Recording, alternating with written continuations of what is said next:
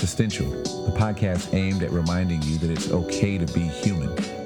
We listen to human stories and human experiences, and we wrestle with issues of justice, faith, and culture. I'm your host, Corey Leak. Thanks for listening.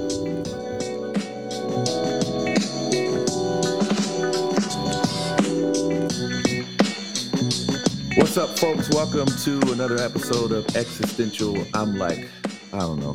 This is my happy place. Well, this in the golf course, but this is like, if I could do a podcast from the golf course. In fact, guys, you know what? I'm going to do that. I'm going to do a podcast from the golf course. That would be like the happy place within a happy place, like a dream within a dream. I can't wait to do that, but I'm excited to be here with you guys today. A couple of things before we get started with our guest today. If you have not yet become a part of the Patreon community, you can do that for like any amount at all. It's not really about the money. It's just how Patreon is set up to be a part of that community. But I just love to connect with you in that way. We have like monthly times that we gather. We're about to start doing some like in-person gatherings. So I would love to be able to connect with you in that way via Patreon. But if you've not signed up yet, you can sign up today. The link is in the show notes of this and every episode. But, do that. Hopefully you can find your way to that link and find your way into that community. Today, we have with us Kevin Sweeney from Hawaii, who is an author of a new book called The Making of a Mystic, My Journey with Mushrooms, My Life as a Pastor, and Why It's Okay for Everyone to Relax. Kevin, this is a long time coming. I'm so grateful to have you on the podcast, man. How you doing? Good, man. And when Corey says it's a long time coming, it means I've been harassing him and hitting him up for a long time. And he graciously, patient man, and graciously responded like, you know what? Just for the persistence itself, I'm gonna respond to him. Just because you just kept knocking, I'm always interested in having interesting conversations, man.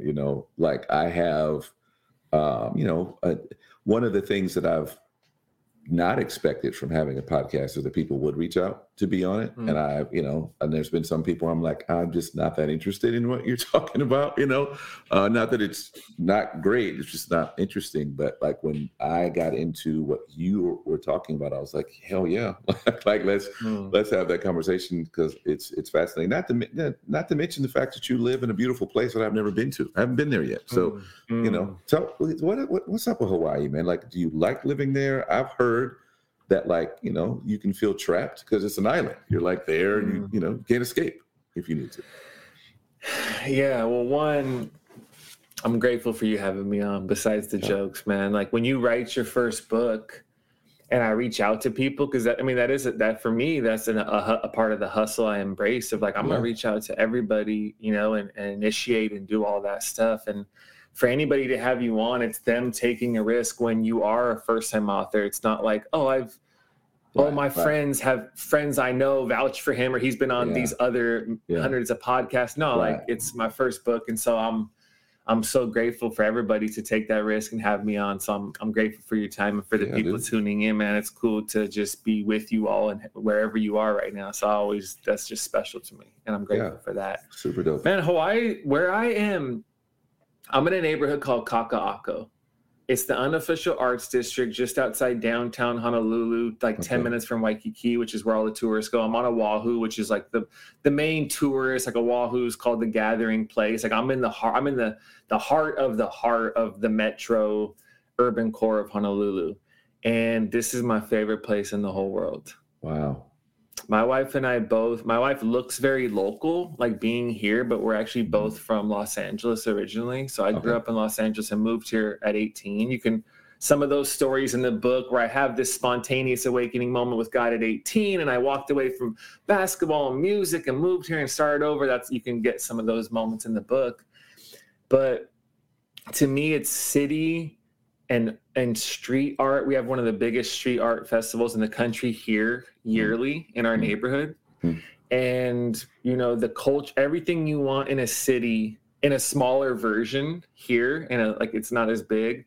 And then I'm on the 37th floor of my building right now. 2 blocks from my house is tropical water, some of the best surf in the world here. So I'm like, I started surfing at 18 when I moved here. My wife surfs too. So I'm like city ocean, urban, island, the slower pace of the culture here mixed with some of the elements of the city that I like. And for me, as a person who is a guest here and who has moved here and who isn't local in the sense where I grew up here and who's clearly not, native Hawaiian, to feel embraced by the people of Hawaii and to feel embraced by the island itself. To me, it's like the island herself has the capacity to wrap her arms around you and welcome you, and to feel that from people here, through the people here and from the place, is something I cherish deeply. So I love it out here, man. So we got to change that for you to be able to make it out. Oh yeah, we got to change that. I mean, I'm hoping. I was hoping to meet a friend on this podcast and be like, "You're on the West Coast. It's just a 5-hour flight. It's easy." I know, man, but it ain't easy to pay for. No, yeah. That's, bro, I'm doing one more event related to the book in New York in like a month, and just like for us to get to the East Coast from here. It's like international travel for most people because it's like 10 hours of flying. And then, the cost, I'm like, babe, to my wife, I'm like, babe, when I go out there for this, like, I'm not paying for somewhere to stay. Like, I'm staying somewhere for free. I'm going to figure it out because I'm going to go by myself. So I'll crash wherever. Exactly. Yeah. So you were a hooper. You played, like, did you play high school, college? You played basketball. I really played. Okay. And I worked my young life to get to a point to be able to play in college and walked away from it when it was everything was, that's all in the book for people to read it. So I won't get into all the details now, but I put myself in a position where, I was young and playing AAU. I was one of the leading scorers in Southern California. This is like me and Trevor Ariza the same year. So it was like that era of LA basketball. Okay. Where I was like, really, really like, this is what I'm doing. This is what I do. And so I mean, I put in the work and made it happen and started to do the AAU stuff and all the things you got to do. And, also there's another, you can read some of the history that I have with music too, where I grew up rapping as well. And so I started music overtook basketball for me eventually by the time I was 17 or 18. Wow. And that's in the book too. Put myself in a position, like recorded my first song back then, started to have some, money behind me, backing from people. And I walked away from that too, because I had this unexpected and profound awakening moment with God while I was on mushrooms at 18 years old. Wow. And I said, everything that has been driving me has been my ego's ambition to be recognized by others, which is ultimately to have the approval by others, which is actually looking for my value from others. And I cannot be driven by that my entire life and ever be free. Wow.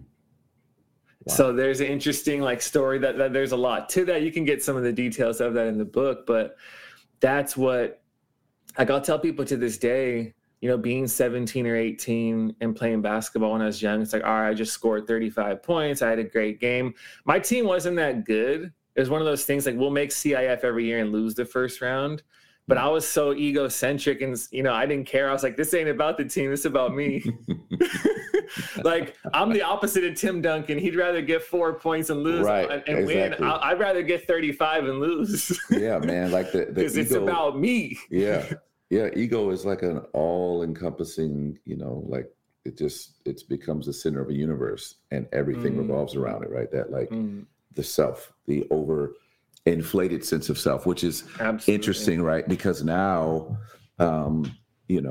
we have made movement, and I love how you describe it as movement, because I think that's what life is. I think that's what spirituality is. I think that's what the spirit is, movement, right? So, like, we as a culture and society and spiritually have moved away from don't trust yourself because you're wicked to trust yourself more, lean in more to your own essence, lean in more to your own sense of value and worth and knowing. Trust your instincts versus I'm wicked and wretched. You can only follow the spirit. And in that is a tension, right? Of how do I manage trusting in my own intuition while also not allowing my ego to get me into situations that I shouldn't be in. You know what I'm saying? Yeah. And, human beings have an amazing capacity to deceive ourselves through all kinds of unconscious defense mechanisms. But the ability to trust our own knowing, our own inner compass, because like the alignment of the spirit that is within us and always calling us forward in our own desires and our own sense of self are much more intertwined than people realize. You know, there's an art to allowing the spirit, which is ahead of us, calling us forward in our own desires and drive to align. Like there's a real art and a great sense of self-awareness and a great sense of trust and risk and all these things that are required to allow us to do that. But I didn't grow up with any religious baggage. I wasn't a wretch. I didn't grow like I didn't feel guilt and shame growing up, and I was pretty ruthless in terms of how I was living when I was young, and very self-centered, and just was willing to use, manipulate, objectify anybody to get what I wanted, doing all the things I was doing. But I didn't have the religious baggage of like, I feel bad for this. So my quest for God and for truth came out of me seeing through my own illusions at a very young age. Like I mentioned with sports or whatever, like, oh, what's driving this desire for greatness is actually this insecure need for approval. That's what's driving this at a deep level. And, you know, the writer George Bernard Shaw says the only thing worse than not getting what you want is getting what you want. And that is my story of, by the time I'm 17 or 18, I had everything, at least in my world and the people I care about and the culture I'm a part of, everything people are saying I'm supposed to have, I had. Money, you know, because I was just like selling weed when I was a kid. So I have money, and, you know, you're in that lifestyle, and I have basketball and I have music. Like I'm that guy compared to my friends. And I knew that, but I'm like, and I'm also just not happy. I'm like, there's an inner restlessness that I'm so tired of waking up in the morning and doing the same thing over and over, no matter how good it looks from the outside. Because when I wake up, I just start over, and it's just, there was like a holy haunting that came from that inner restlessness that started driving me of like, well, if it isn't attention, if it isn't drugs, if it isn't this, what is happening? Like, what is it? You know, what is going to actually make me feel whole? What is going to make me feel alive? What is going to make me feel at peace and bring me joy that lasts? So that's why I tell people, spirituality doesn't begin with being bad. It begins with being, you know, in awe. You know, it's for me, this whole thing wasn't about being right. It was about being real. That's what drove me as a kid. All I want to know is what's real. And so it allowed me, when you talk, like my first experience of God, all I had was the ability to trust what just happened to me. There was no youth pastors that told me, you just experienced God. That was Jesus Christ, Kevin. Like, no one told me that. It wasn't like I heard a sinner or said a sinner's prayer. I didn't go to like a youth camp. I didn't even know those things existed when I was young. And it was, what I just experienced was a rebirth and an actual rewiring of my consciousness and a restructuring of my entire sense of self. That's what just happened to me. And I had to trust that, because I didn't have an exterior authority who was journeying with me like that to affirm it. So when you talk about the inner knowing and the trusting, it's like, well, the inner compass was the foundation of my faith, you know? So it was almost like I grew up backwards compared to a lot of people who grew up with religion. Yeah, you know, for like sure. Heavily. Yeah. Well, and you can't even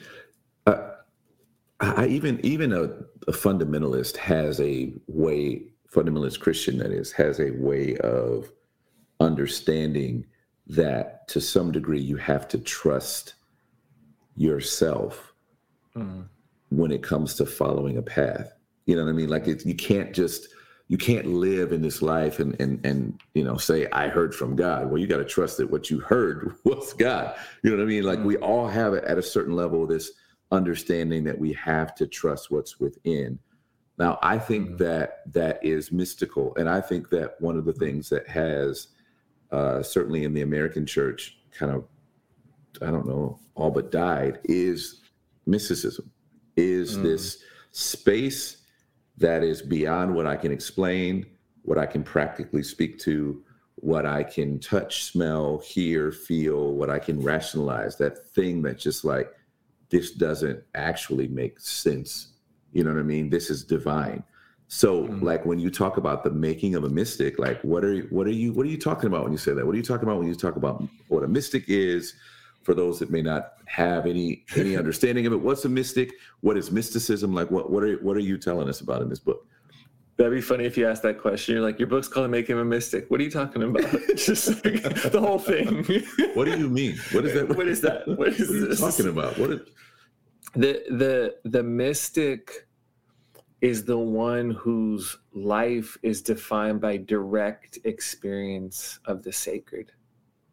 It's a direct knowing and in an immediacy in your own heart, an immediate sense of awareness of spirit and how that spirit is with you, for you, in you, showing up as you, through you, etc. So for the mystic there, our faith is not defined by a set of beliefs we have. It is defined by that which we have experienced, tasted, and have known for ourselves, which is the Spirit, God, universal grace, unconditional love. Not as if it's a map we are looking at, but it's the actual terrain we have walked on and know for ourselves that is beyond, beneath, and before any beliefs we have about God. Like the mystic knows you are not your beliefs. You are over here, deeply in what I would call in Christ.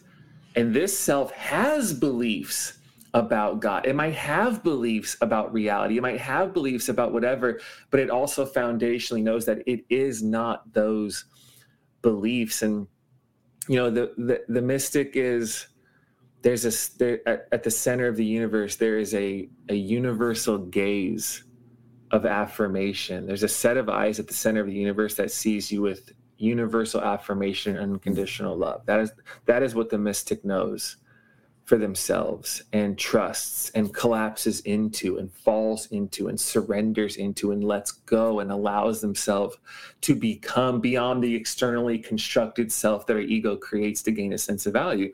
I'm Kevin Sweeney, the great basketball player. Tell me I'm special. Tell me I matter. You know, I'm Kevin Sweeney, the rapper. Like, I'm the cool white guy who black people like. Guess, yeah, I'm that guy, you know? So that's also my sense, you know, you're like, that's my sense of, or it could be different. Like, I'm the good kid who follows my parents' rules. I get straight A's. We all can have these exterior forms that can ground and give us a sense of self, but those are just, to me, those are layers of clothing that allows our ego to have a sense of identity before we actually discover the depth and essence of who we are. And they're not bad. It's just developmentally, those things are good while we're growing up, but eventually I think spirit and life invites us beyond those things to discover our true self, our cosmic self, our deeper sense of self. Wow. And the fruit of that is, as a result, the mystic is a person who can live with no resistance. And learn to embody pure acceptance, because they've learned that it doesn't, yes, of course, the world is flawed, imperfect, broken, unjust, has people manipulating power. You don't have to go farther from our 24-hour news cycle to see that. And somehow mysteriously can take a deep breath and let it all be exactly what it is and be like, but somehow love is still the deepest structure of all of this, and things are okay. And then I will return and work for justice and work for healing. But I can also practice this real form of acceptance of what is before I do that. And the mystic is the one who knows that death is the key to life. It's always letting go and surrendering and a continuous laying down of those things that we think make us who we are, and we discover were never us in the first place, and we're actually just getting in the way the entire time.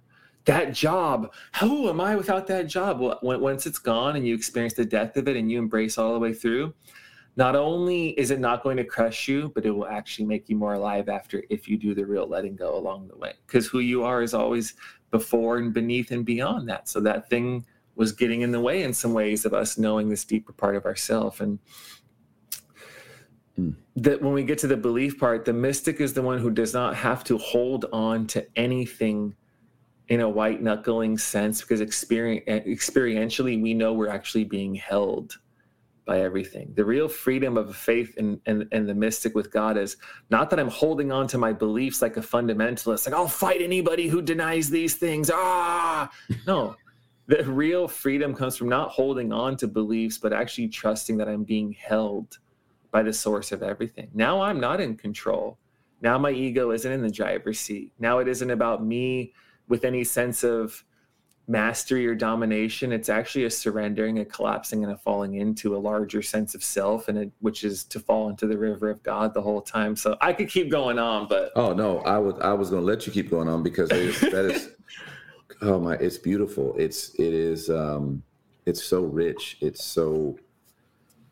It rings true, sacred, divine.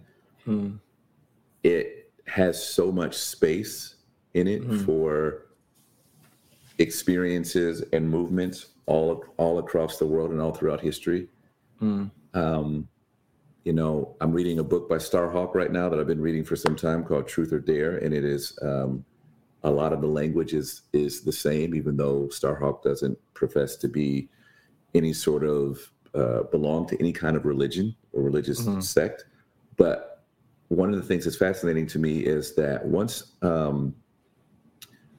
you allow yourself to hear it, like the sound of God is everywhere. Like it's not like no one has a monopoly on it. And it's what, you know, I said in the first episode of this new season of Existential was that the reason I show up the way I show up on Twitter is because the tradition that I've come from, which is Christianity, has tried to hold on to God and claim that God is theirs and that no one else has God, just them.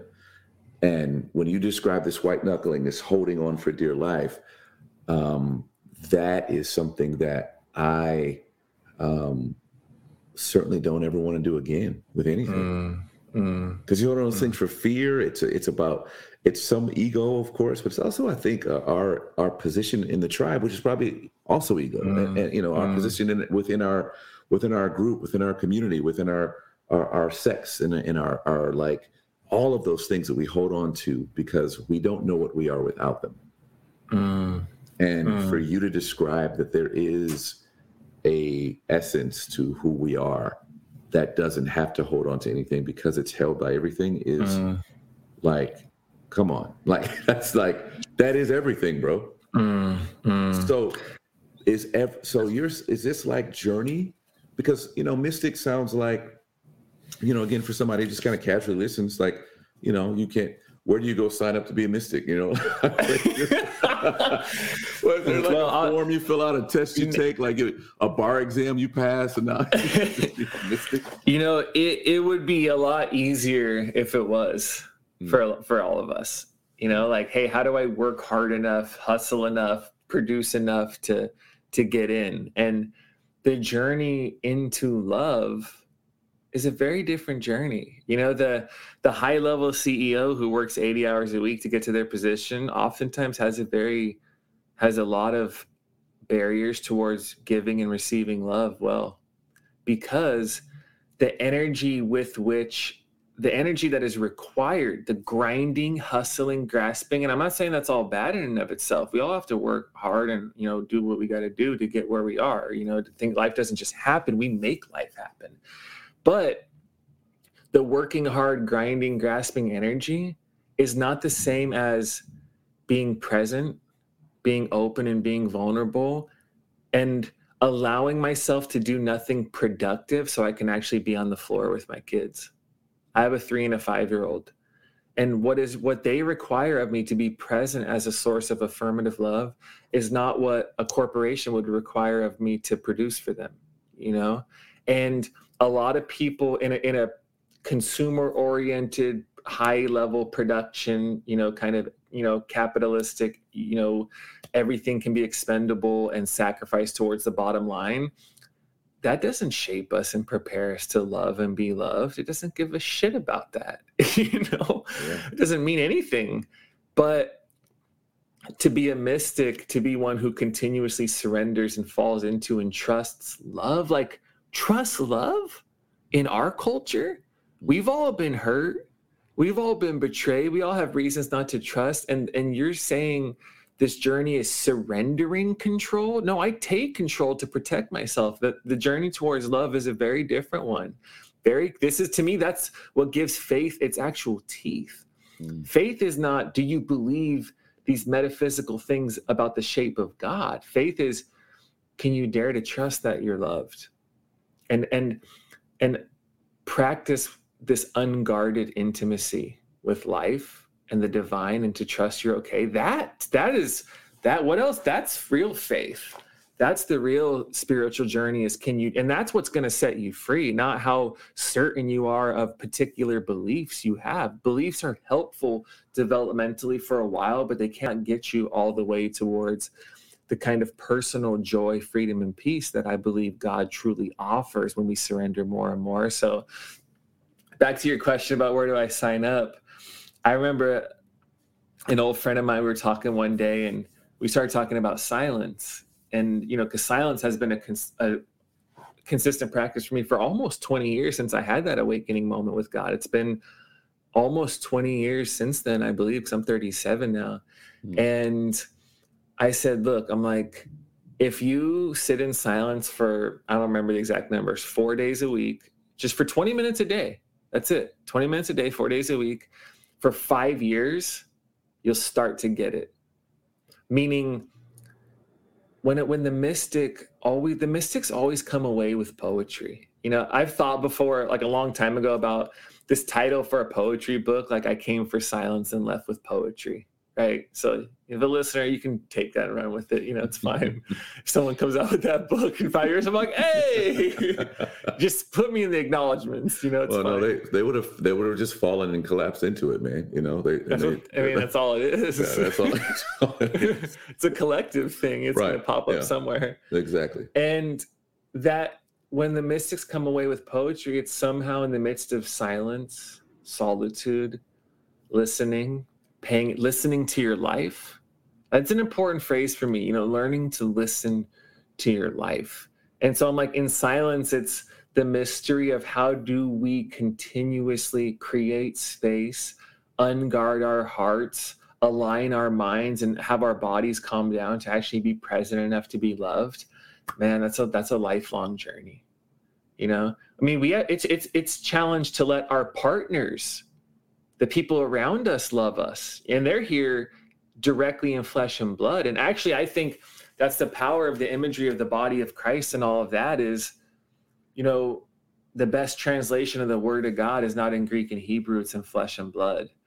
And oftentimes we need love, spirit, presence to show up, not just through, but I would say as the person next to you in flesh and blood. We have to trust it here in flesh and blood for us to even begin to be open to the possibility that there can be a direct knowing between us and spirit, So the journey of the mystic is a lifelong awakening of removing the barriers within that are getting in the way of the love that is infinitely pouring itself out to us. What's amazing when I was listening to you talk about this is, I don't know that I've ever felt that thing that the rich young ruler or the teacher of the law felt when they both said to, the OG mystic Jesus, that when they both asked the question, what do I have to do? When you hear such a compelling story about life or reason for being alive that makes you go, I want that. How do I get that? And we only have the consciousness that we have when we're hearing some new information, and we can only respond out of the catalog of our own, acceptance of the way the world works. So you as a capitalist, when you hear about this new way of being, you go, where do I go buy it? How do I how do I work for it? Right. They, as wealthy people, went okay, how do I obtain this? How do I get my hands on it? And Jesus was always pointing to something inside, something different, but also pointing to what you just talked about, some other person in flesh and blood that was like a gateway that you would have never imagined would be a gateway. It was always like someone other, someone you hated, someone who was like, you know, marginalized, someone who was oppressed, someone who was like dirty, someone who you could never imagine would be sacred. And Jesus was going like, oh, there's your gateway to it. And to the wealthy, he would say, it's like going through an eye of a camel, because what got you all the stuff that you have now used to support your awareness of life is not going to help you understand what abundant life actually is. Yeah, that's so good. I immediately have a few thoughts on that. One, when you talk about the eye of the camel or the eye of the needle or whatever, I'm like, you know, I was a pastor. I just came off. I've been a pastor for 10 years. I'm still not the best with like Bible quotes, even though I have degrees and stuff. I think it's like an eye of a camel, eye of a needle, some kind of eye. Easier for there's an eye. There's something small that a camel can't get through. Whatever. But when you were saying that, I'm like, the narrow path Jesus talks about has nothing to do with who's going to heaven when they die, and it's all about who's actually awake while we live. Come on. 100%. And the rich young ruler and people like that, it's, you know, when the story, you know, what must I do to inherit eternal life? Jesus doesn't say, well, just believe this and you go to heaven. That's what the evangelical answer would be. Jesus doesn't do that, which is so fascinating. And he essentially points this young man to all of the things that are getting in the way of him being at peace and having joy and being present and being alive while he's here. And the guy's like, no, I'm good. If I can't produce it, touch it, make it, build it, I could go on in some other ways. Like, then it's just not in the social imagination that person has. It doesn't make any sense. And the other, you know, the other with a capital O, you know, John Caputo, this radical philosopher, says, you know, we need the other to tell the truth on the same. You know, the other disrupts. Is a holy disruption you never wanted and realized you always needed to actually be free yourself. And I'll give the listeners an example of, you know, how that actually works. I think breaks down on some psychological levels. When I was growing up, seeing very people who weren't fully able-bodied, you know, seeing somebody in a wheelchair, you know, if you see somebody in a wheelchair who, you know, doesn't have control of their motor skills and maybe has tubes in them and needs to be fed by somebody else, in the presence of people like that, it would make me very uncomfortable. I was just like, it could trigger a sense of like disgust in me. Like, I don't want to look, or whatever it was when I was young. And when I look back on that, I'm like, well, what was happening there? Right. You know, that's the gift of community. That's the gift of the other. You know, that's the gift of being in diverse environments, is the people who irritate you are the ones who hold the keys to your freedom. 100%.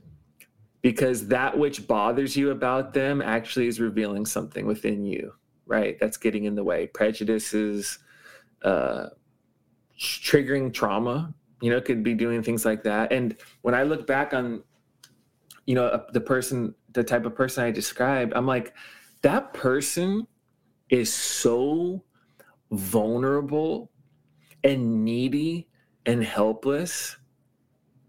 And one of my greatest fears growing up in my own default patterns out of my own upbringing was being needy and helpless and vulnerable and becoming a burden to other people. Like, that was one of my core narratives growing up. You just pick up, which we all have our own different versions, is somehow my presence will eventually be like an obligation and a burden to others. Like, you don't really love me. You just do this because you're a pastor. You got to come say hi to me. You don't really give a shit, you know, or whatever. Mm-hmm. And that was a big fear for me, was becoming a burden to other people. And I look back on my life, and especially with like authority figures and males and whatever, it was like I would end conversations prematurely and leave quicker because I had this unconscious fear of overstaying my welcome and becoming a burden. And that's the last thing I ever wanted. Was I'm the person who you're like, just get this kid out of here already. Like, I'm tired. Like, that was like one of my greatest fears.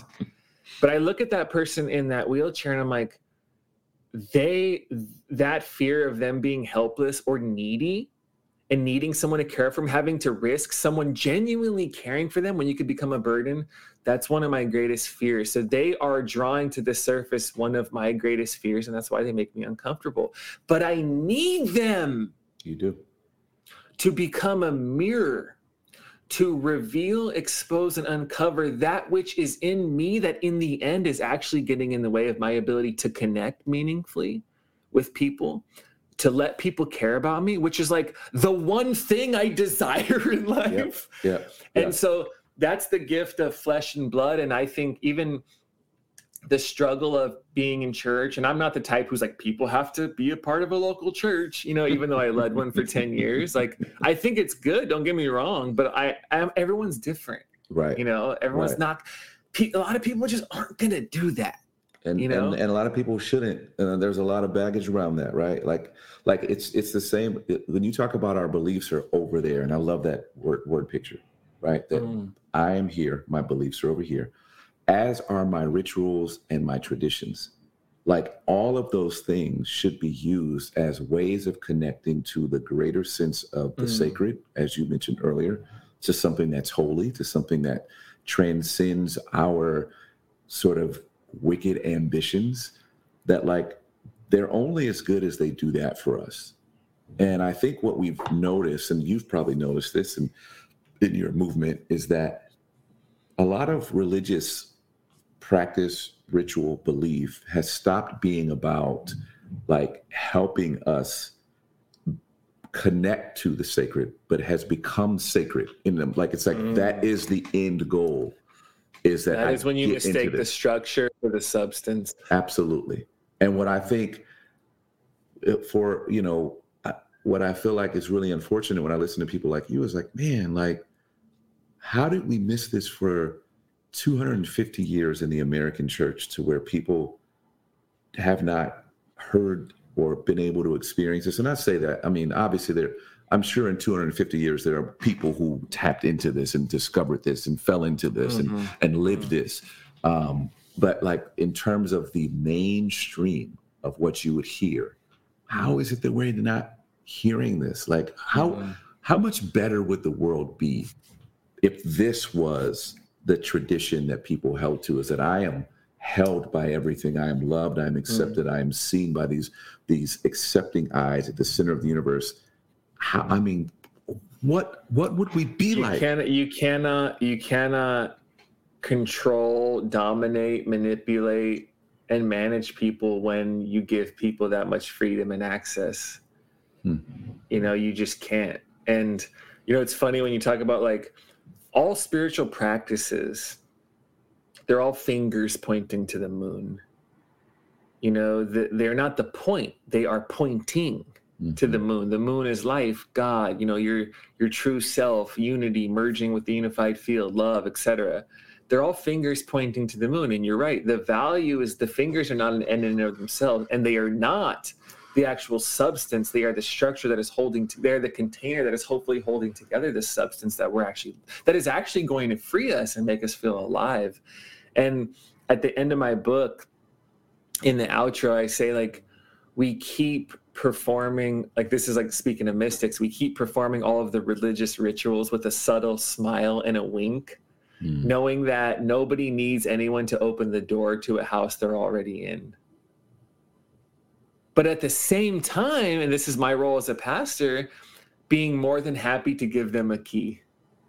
Like, think about that. No one needs anyone else to open the doors to a house they're already in, but I'm still happy to give you the key. Because at this point in your developmental journey, when we talk about structures and substance, like, you can't just take someone from here and give them everything at once. People grow incrementally. That's how development works. So it's like, at this point in your journey, I'm like, oh, here's the key. Here's the ritual in a Christian tradition, right? We're going to take communion. We're going to do this, right? All these things that help. To me, God doesn't need these things from us. We need these things to actually trust the sacred. We need this. We're ritualistic. Rituals are for us, not for God, Yeah. And so I'm like, hey, here's these rituals. And when you do these things, it actually helps the person trust, I am loved. and accept it. That's a good thing. That's why I'm happy to give him the key. 10 years later, I'll be like, hey, you never even need to do that in the first place. And you know now, but you weren't ready to hear that 10 years ago. Yeah. Yeah. And I'm like, here's the key. And 10 years later, it's like the Matrix. I'm like, there is no key. Yeah. Right. And there is no house or whatever. Because, but that's, the mystic is the one who's like, you're already in the house, but I'm still going to send out invitations. I'm still going to open the door for you. I'm still going to do this, even though the truth is you've been here and you've never left all along. I think this is so hard for, and I'm going to make a generalized statement. I think this is hard for men. I think that men are conditioned for conquering, for winning, for achieving, for dominating. And that's what's rewarded. In fact, I've said for some time, I think the United States rewards narcissism in men. It's like what you want to lead you is a narcissist because somehow you feel safe or protected. This is kind of that red level of the spiral dynamics that people want a warrior to make them feel safe. And so they'll give over whatever, my rights, my freedoms, whatever. As long as you keep me safe, I'll do that. And I think we as men often, when we enter into a spiritual movement or journey, we enter into that journey as conquerors and like warriors. And so the idea of letting any of these passive words that are just not about me taking the bull by the horns is a difficult thing for men to engage in. Yeah. Dude, that is such a great insight. And that kind of insight and the truth of what you're saying, which I believe is so true, has shaped, it's something I've thought about a lot and think about quite a bit. Cause I'm not just a person who's saying this, my wife and I led a church for 10 years, and so I have relationships with young men and I do this, in my time with them. And when you talk about the difference of what would the church be like if we trusted this as opposed to, fundamentalists or whatever we're doing, conquering power, to me, those are all connected. And that is why when you talk about where do I sign up to be a mystic for people, I'm like, the language of the second half of life, the language for the mystic, the path is letting go, surrendering, accepting. These are all things. This is all actually us allowing something to happen to us and not us dominating, controlling. All of these things, real love requires us to let go of power and to let go of control. Power in the sense of where your ego uses it to manipulate, not to me, there's a power that comes from embracing powerlessness, which is what Paul talks about. And to me, what the gospel shows us. But who wants to do that? If I say, hey, we're going to go over this hill and beat somebody's ass, it's like, I can do that. Right. Very simply. Right. But if I say, hey, it's actually about accepting, letting go of the expectations you had on, name a person who's hurt you, accepting this, forgiving.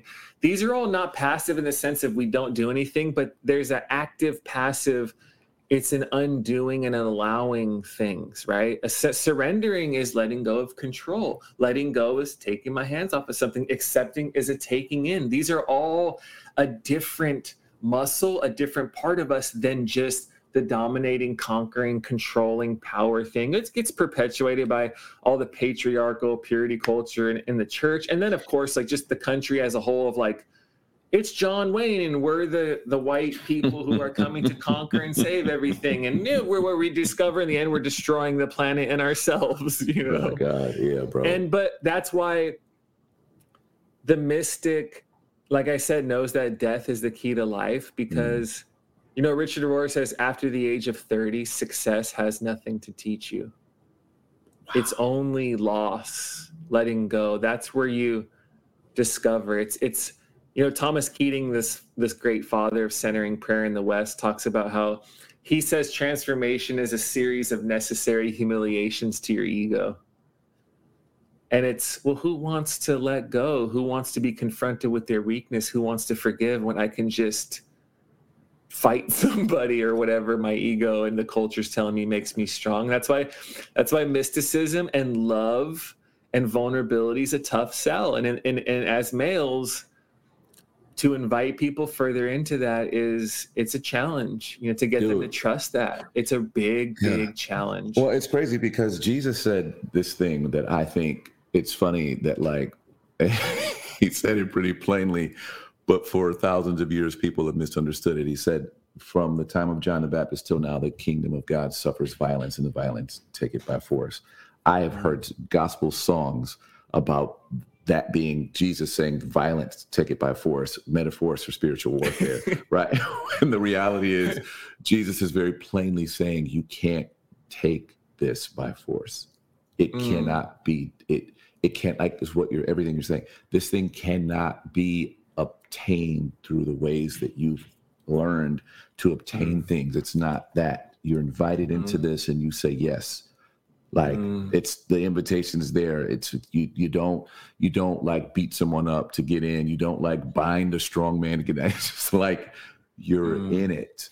And we just have not yet learned as a whole society, and maybe we never will. I don't know. Like the letting in part, the welcoming, the inviting, the like, we want to take it. And dude, I am like so glad that you kept asking because this has been a phenomenally fascinating. I had to use two like words to describe what it's meant to me, and so many moments that I felt so rich and spoke to just where I am now in my own life, and hopefully for folks that are listening, like where they are in their lives. And like this is a beautiful moment, man. And I appreciate you offering this to all of us. Yeah, man. No, this was good. I'm glad. I learned the hustle. My wife's a marriage and family therapist. She was a pastor as well before we closed Imagine, but she has her own practice. I hear she's a therapist, but prior to that, she was in the entertainment industry. And the hustle that I learned from her when we were like in our early 20s, when I was getting out of the hustle and she was in that part, I'm like, she gave me the blueprint for like, you just keep on knocking on people's doors and banging stuff down. And you can do it and be cool with people and not, be horrible, but I know how to reach out. So now I'm glad you staying in touch, and I'm gonna keep doing that for when the other books come out. I'm gonna do it again. So yeah, man, dude. I mean, or when there's not books out, like I think, there is a tension to manage in the like, we live in a system that if we're gonna eat, we gotta sell things or work for someone who is selling something, right? So that is just the reality that we live in, and all the while trying to break out of this. You know what I'm saying? So I understand the hustle, ain't even mad at the hustle, but I also I appreciate the relationship, and I appreciate the content that's like book or no book. These are conversations that I think the world needs to hear. Yeah. And I'm at this unique chapter in transition because we just closed down our church at the end of May, so it hasn't even been 2 months. For something we started and led for almost a decade. I know, man. So I'm in a big transitional stage of my life. And now, for me, for the next 6, 12, 18 months, with multiple writing projects, doing that. But one of the biggest values and drives for me is connecting, because my work's been so hyper local. And I live in Hawaii, and we're so geographically isolated. We're the most isolated landmass on the planet, which is like I'm on the edge of an island right now, the most isolated landmass. Like I'm almost on the edge of the planet. For my flat earthers, if you were here, you could jump off 100 yards from here. We could just paddle out and just never come back. And who knows to see what's out there, And but yeah, the connections and the relationships beyond where I am are the things where I'm like, how do you, with integrity, form the connections and the relationships that create an atmosphere that continues to give birth to more and more opportunities for creating, co-creating, and building together. So I'm with you on that, man. I'm glad we made this happen. For sure. Well, thanks for coming on, man. Yeah. Well, folks, that was Kevin Sweeney, and in the show notes of this episode is a link where you can go and find that book. Wow. I think you should read it. I think you should add that to your library as quickly as you can. Thank you to all of you who are part of the Patreon community, all of you who rate and review the podcast and tell all your friends that they have to listen to it. Thank you for all you've done to help us contend for a better world, one conversation at a time.